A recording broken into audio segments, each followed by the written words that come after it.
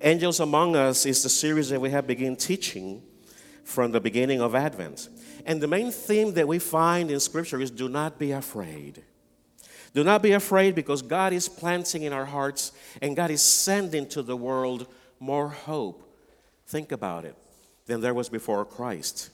More love, more peace, more joy, and even more life into our hearts. In that way, we also become messengers of the message of a fearless world, a world that we don't have to be under fear of anything that is negative, but rather have the freedom to love Jesus and to walk in Jesus' way. Our anchor image, as you have noticed, is a feather, and the feather represents the ancient winged messengers that brought that message way back then. I mean, we think they have wings. We don't know. I don't think so, because when we look at those feather nice cherubs and seraphims and angels that we see in movies and cards and paintings, they kind of evoke a smile. And what I see in Scripture, that every time the Lord showed up in form of angels, and they were freaking out because the first thing that came out of their mouth was, do not be afraid.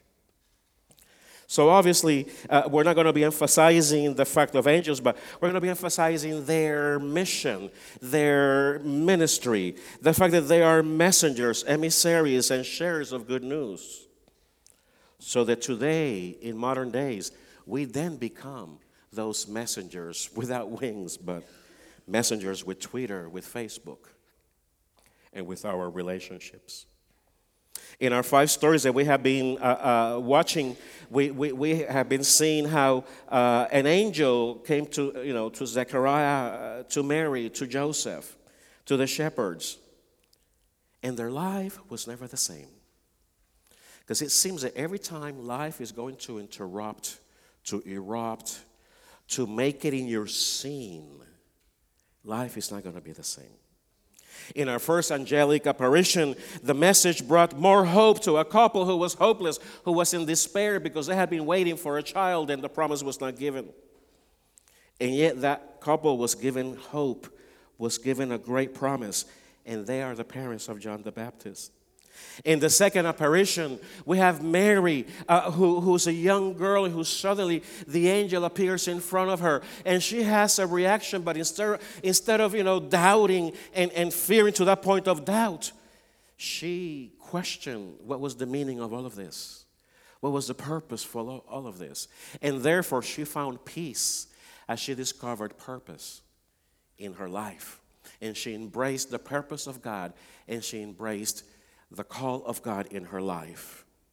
In our third angelic apparition, which we had last week, the angel appeared to Joseph through a dream this time.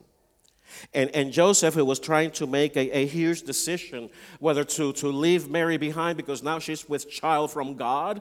Hello? He decides, because of the angel apparition, to obey the Lord and follow through and be with her. So he discovers more joy as he is able to keep his girlfriend, fiancé, which he had fallen in love, and now knowing that he is part also of God's story. He's a participant in God's story. So he joins God, Mary, in the story of salvation. You see, God makes us participants of stories. Maybe your story will not be in a gospel, in a book, or somewhere like that. But God is writing a story in your life, and you have to become participant in that story. And it is not a story about grandiosity. It is not a story about killing, giants against the enemies of God.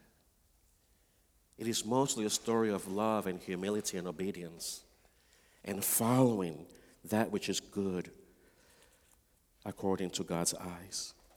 So today I invite you to consider the fourth apparition, an angelic apparition that will change the life of the people who saw it and will redefine their perspective and will drench them with a love that comes only from God. In verses 1 through 7, in chapter 2 of Luke, we find the story of Joseph having to gather his wife because there's an edict, a new rule that was passed that he now has to go to Bethlehem. So between chapter 2, verse 1 and verse 7, there is that journey from Nazareth down to Bethlehem. And we find that there is no room for them in town. The town is swollen with visitors. There's no more room at the Holiday Inn, not even in the Sleep 8, whatever. Motel 8, yeah. I don't know them.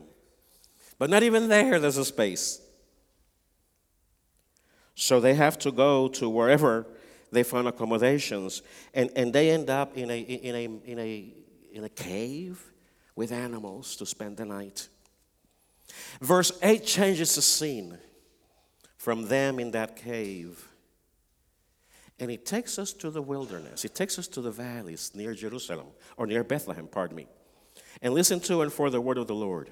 That night, there were shepherds staying in the fields nearby, guarding their flocks of sheep. Suddenly, an angel of the Lord appeared among them, and the radiance of the Lord's glory surrounded them. They were terrified. But the angels reassured them. Do not be afraid, he said. I bring good news that will bring great joy to a people. The Savior, yes, the Messiah, the Lord has been born today in Bethlehem, the city of David. And you will recognize him by this sign. You will find a baby wrapped snugly in strips of cloth, lying in a manger. Suddenly the angel was joined by a vast host of others and the armies of heaven. By the way, I want you guys to join in the story. So verse 14, why don't you become that host, that angelic host? And repeat with me what the verse is going to say. Suddenly the angels was joined by a vast host of others, the armies of heaven, praising God and saying, glory to God in the highest, and peace on earth to those with whom God is pleased. Let's do it again. Glory to God in the highest, and peace on earth to those with whom God is well pleased. When the angels had returned to heaven, the shepherds said to each other, let's go to Bethlehem. Let's see these things that has happened, which the Lord has told us about. They hurried to the village and found Mary and Joseph, and there was the baby lying in the manger.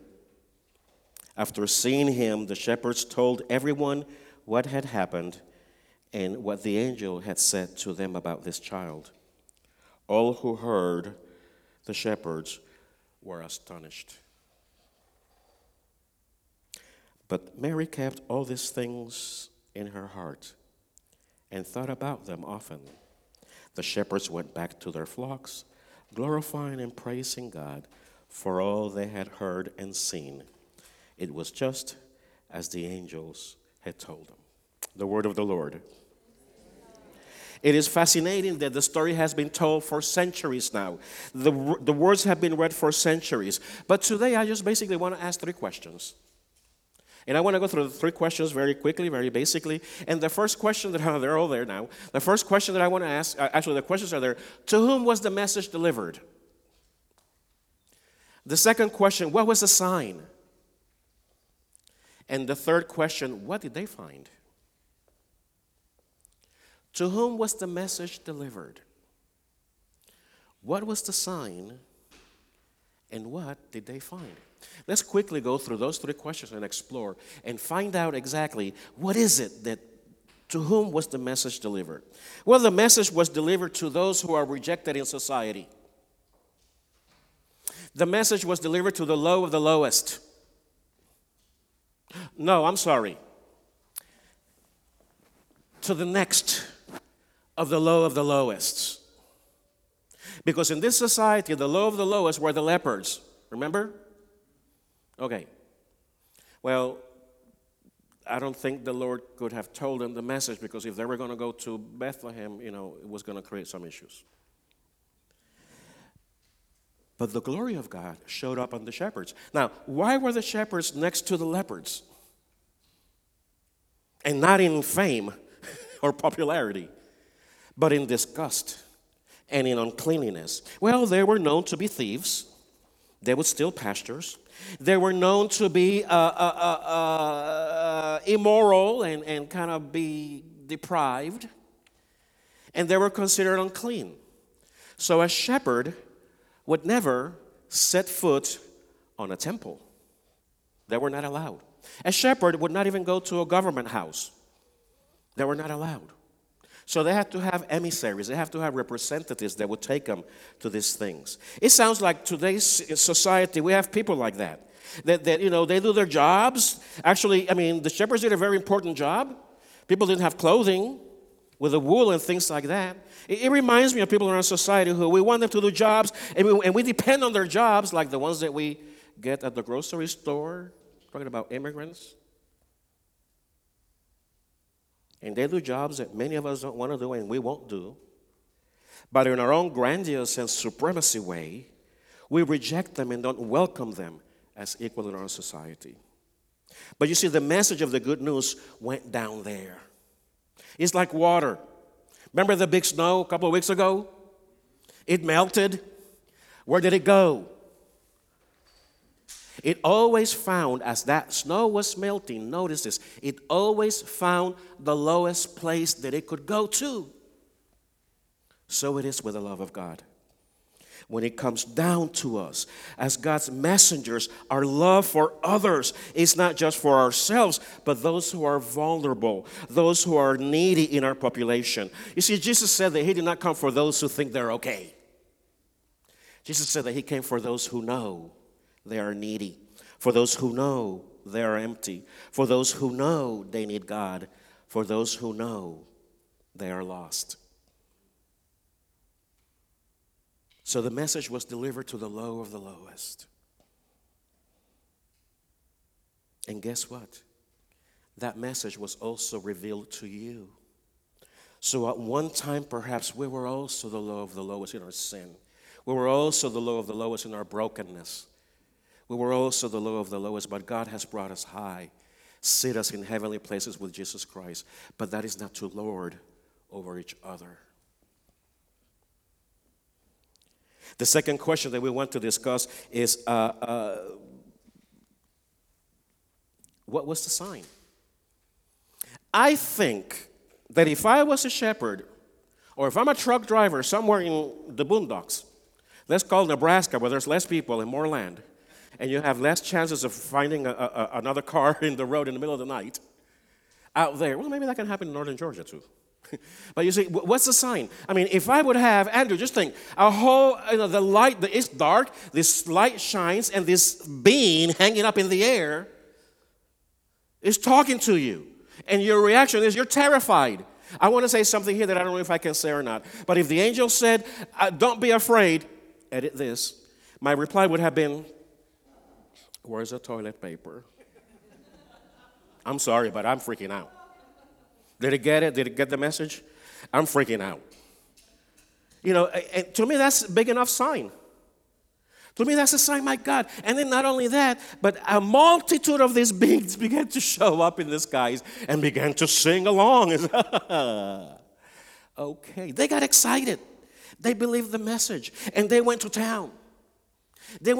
Now, the sign, what was the sign?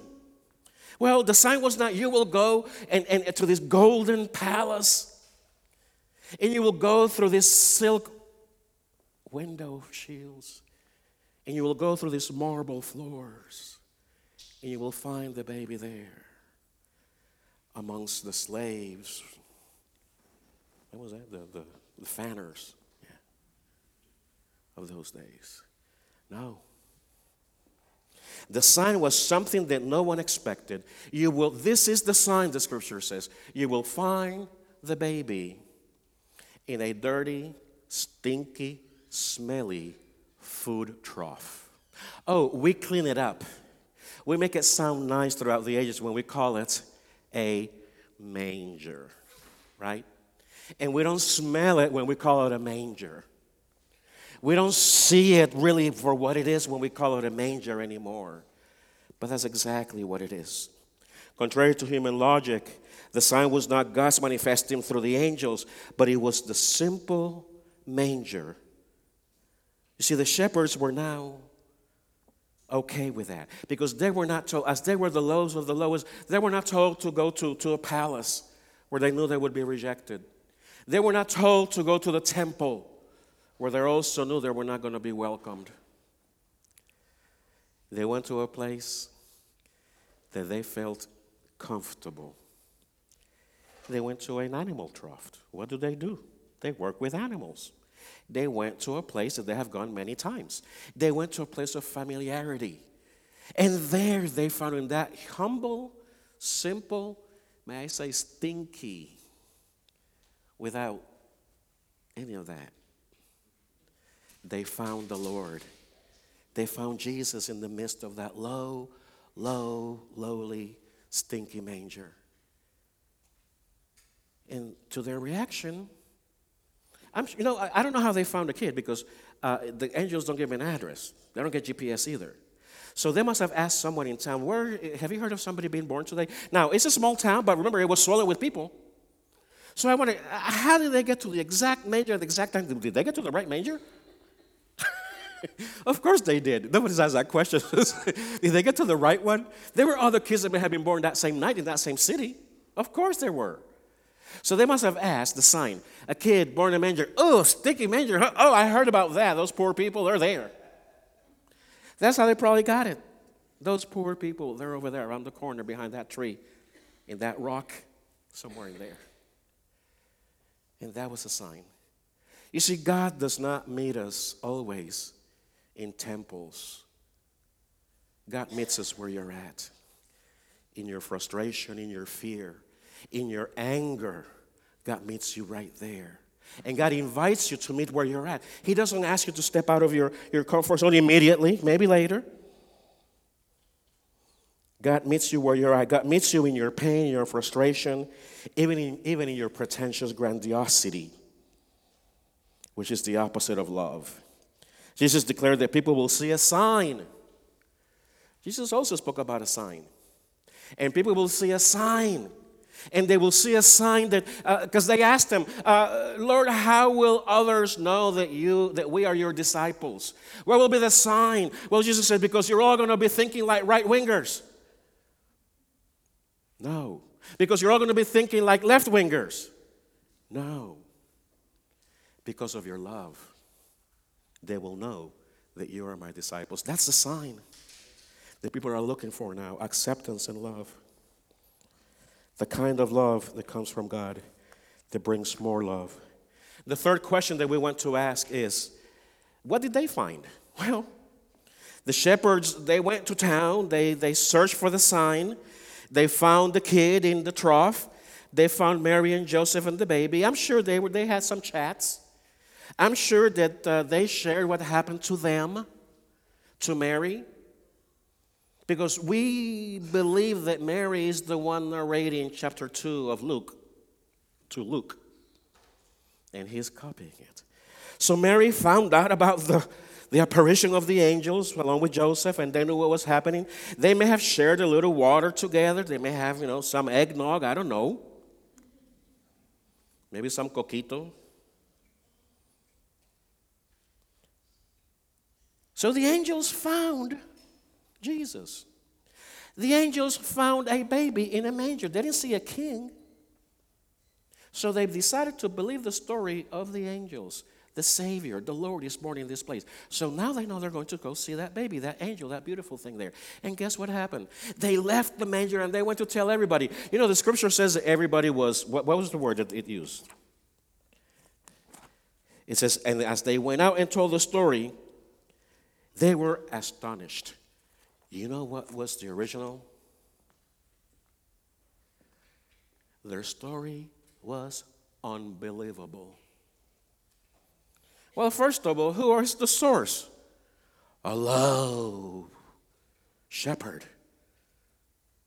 How would you know about these things? So they were low down there. So they found a message that was given to the low of the lowest. What else did they find there? They found, they weren't credible, so they continue on their way. Scripture says that they shared with everybody, but they told the story as the angels had told them. So even though if you go out there to tell the story, and sometimes we don't have the credibility, because really we don't, except in Christ, the Spirit transfers that credibility to the listener. But God's love is poured more and more into our lives, because it's the same as I described water melting and going down to the lowest places. So it reaches to the lowest valley, as the song says, but it goes to the highest mountain. Because this is what happens. When God begins to pour love in our lives, that love goes to the lowest places in our lives.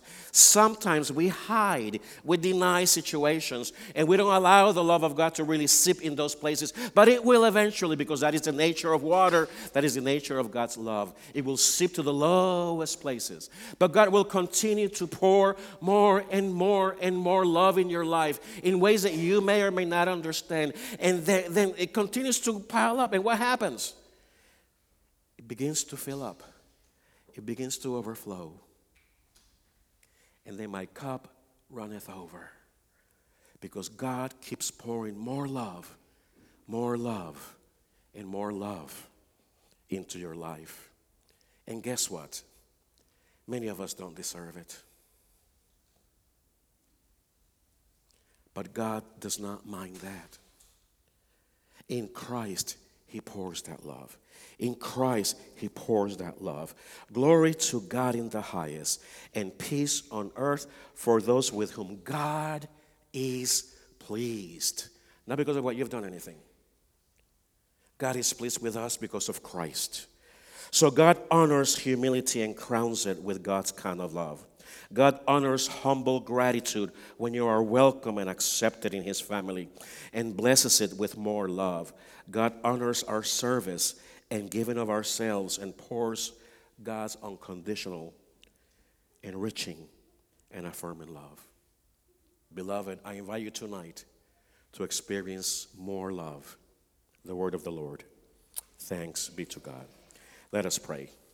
Dear God, we thank you that your Spirit comes to our lives and it interrupts the scene of our lives that we're making up ourselves with our grandiose thoughts of ourselves. Forgive us when we compare ourselves and think of ourselves better than others, because you do not do that. Your love comes down to our insecurities, to our doubts, to our fears, to free us from that. Forgive us, oh God, when we criticize others, not knowing what we're really talking about. Forgive us, oh God, when we speak too soon. Forgive us, oh God, when we deny your love and pretend to be self-sufficient and not needy of it. We thank you that in this season we can come together and we can celebrate and be reminded of the gifts that you bring to us through Jesus Christ. We pray this morning for those of our congregation who are sick at home, who are in the hospital. We pray for Suzanne Patrick, who may be released today. We pray for that as you are making her well. We pray for others who are here who may have difficulties. But Lord, we pray for your hand of healing, your hand of restoration, your hand of vitality and vigor to the members of this congregation. We pray peace. We pray more hope. We pray more love. We pray more joy to the life of this congregation. But we thank you above all for that little baby that was born in that stinky trough, where the shepherds felt equal and not embarrassed to go there. And they met God. We thank you that he grew and he taught us and he moves us through his Spirit that he sent in our lives to do that which is right and that which is proper to your sight. We thank you, O God, for the families here, but we thank you for him who taught us to pray and say, Our Father, who art in heaven, hallowed be thy name. Thy kingdom come, thy will be done on earth as it is in heaven. Give us this day our daily bread, and forgive us our debts as we forgive our debtors. Lead us not into temptation, but deliver us from evil. For thine is the kingdom, and the power, and the glory forever. Amen.